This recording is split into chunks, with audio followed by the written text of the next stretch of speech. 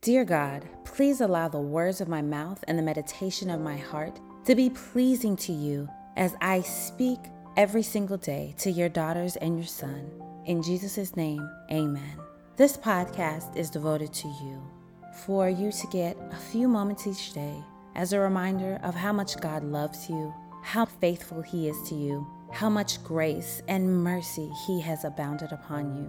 So listen to 1, listen to 5, or listen to one over and over again. Take the time every day to commit to hearing your love letter from God. Dear God, show your daughter what a powerful God you are by providing for a need that she cannot provide for herself. In Jesus' name, amen. They all ate as much as they wanted, and afterward the disciples picked up 12 baskets of leftover bread and fish. Mark 6, verses 42 to 43. Beloved daughter, I am the great provider, and I know everything you need before you even ask. There are times when you miss out on my miracles because you don't ask or you don't trust me. I am a faithful God. So no matter what happens to you, I will always be there to care for you. I will always provide what you need, but not always in the way that you expect.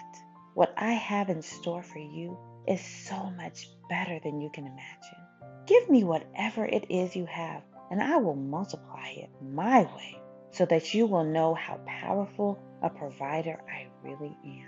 Too many times we worry about what we need instead of praying for what we need. When you try to meet your own needs, you miss out on seeing the miracles of God's provisions. If you will give God what little you have, He will have the chance to be the provider He longs to be for you.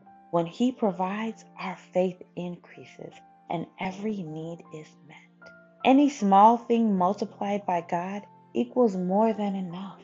That thing that you are worrying about, the thing that you're holding on to, and you're like, I have to deal with this on my own. I have to be superwoman. Take that to God. Allow Him to carry that worry for you. Allow Him to meet all your needs. He is more than enough. He is more than enough than you ever imagined. Whatever little you have, whether it's a small amount of money, or it's a little bit of faith, or it's a little bit of love, give that to God. Allow Him to multiply that money, to multiply your faith, to multiply your love. He will do this because He loves you. And He wants you to know that you, through Him, He is more than enough.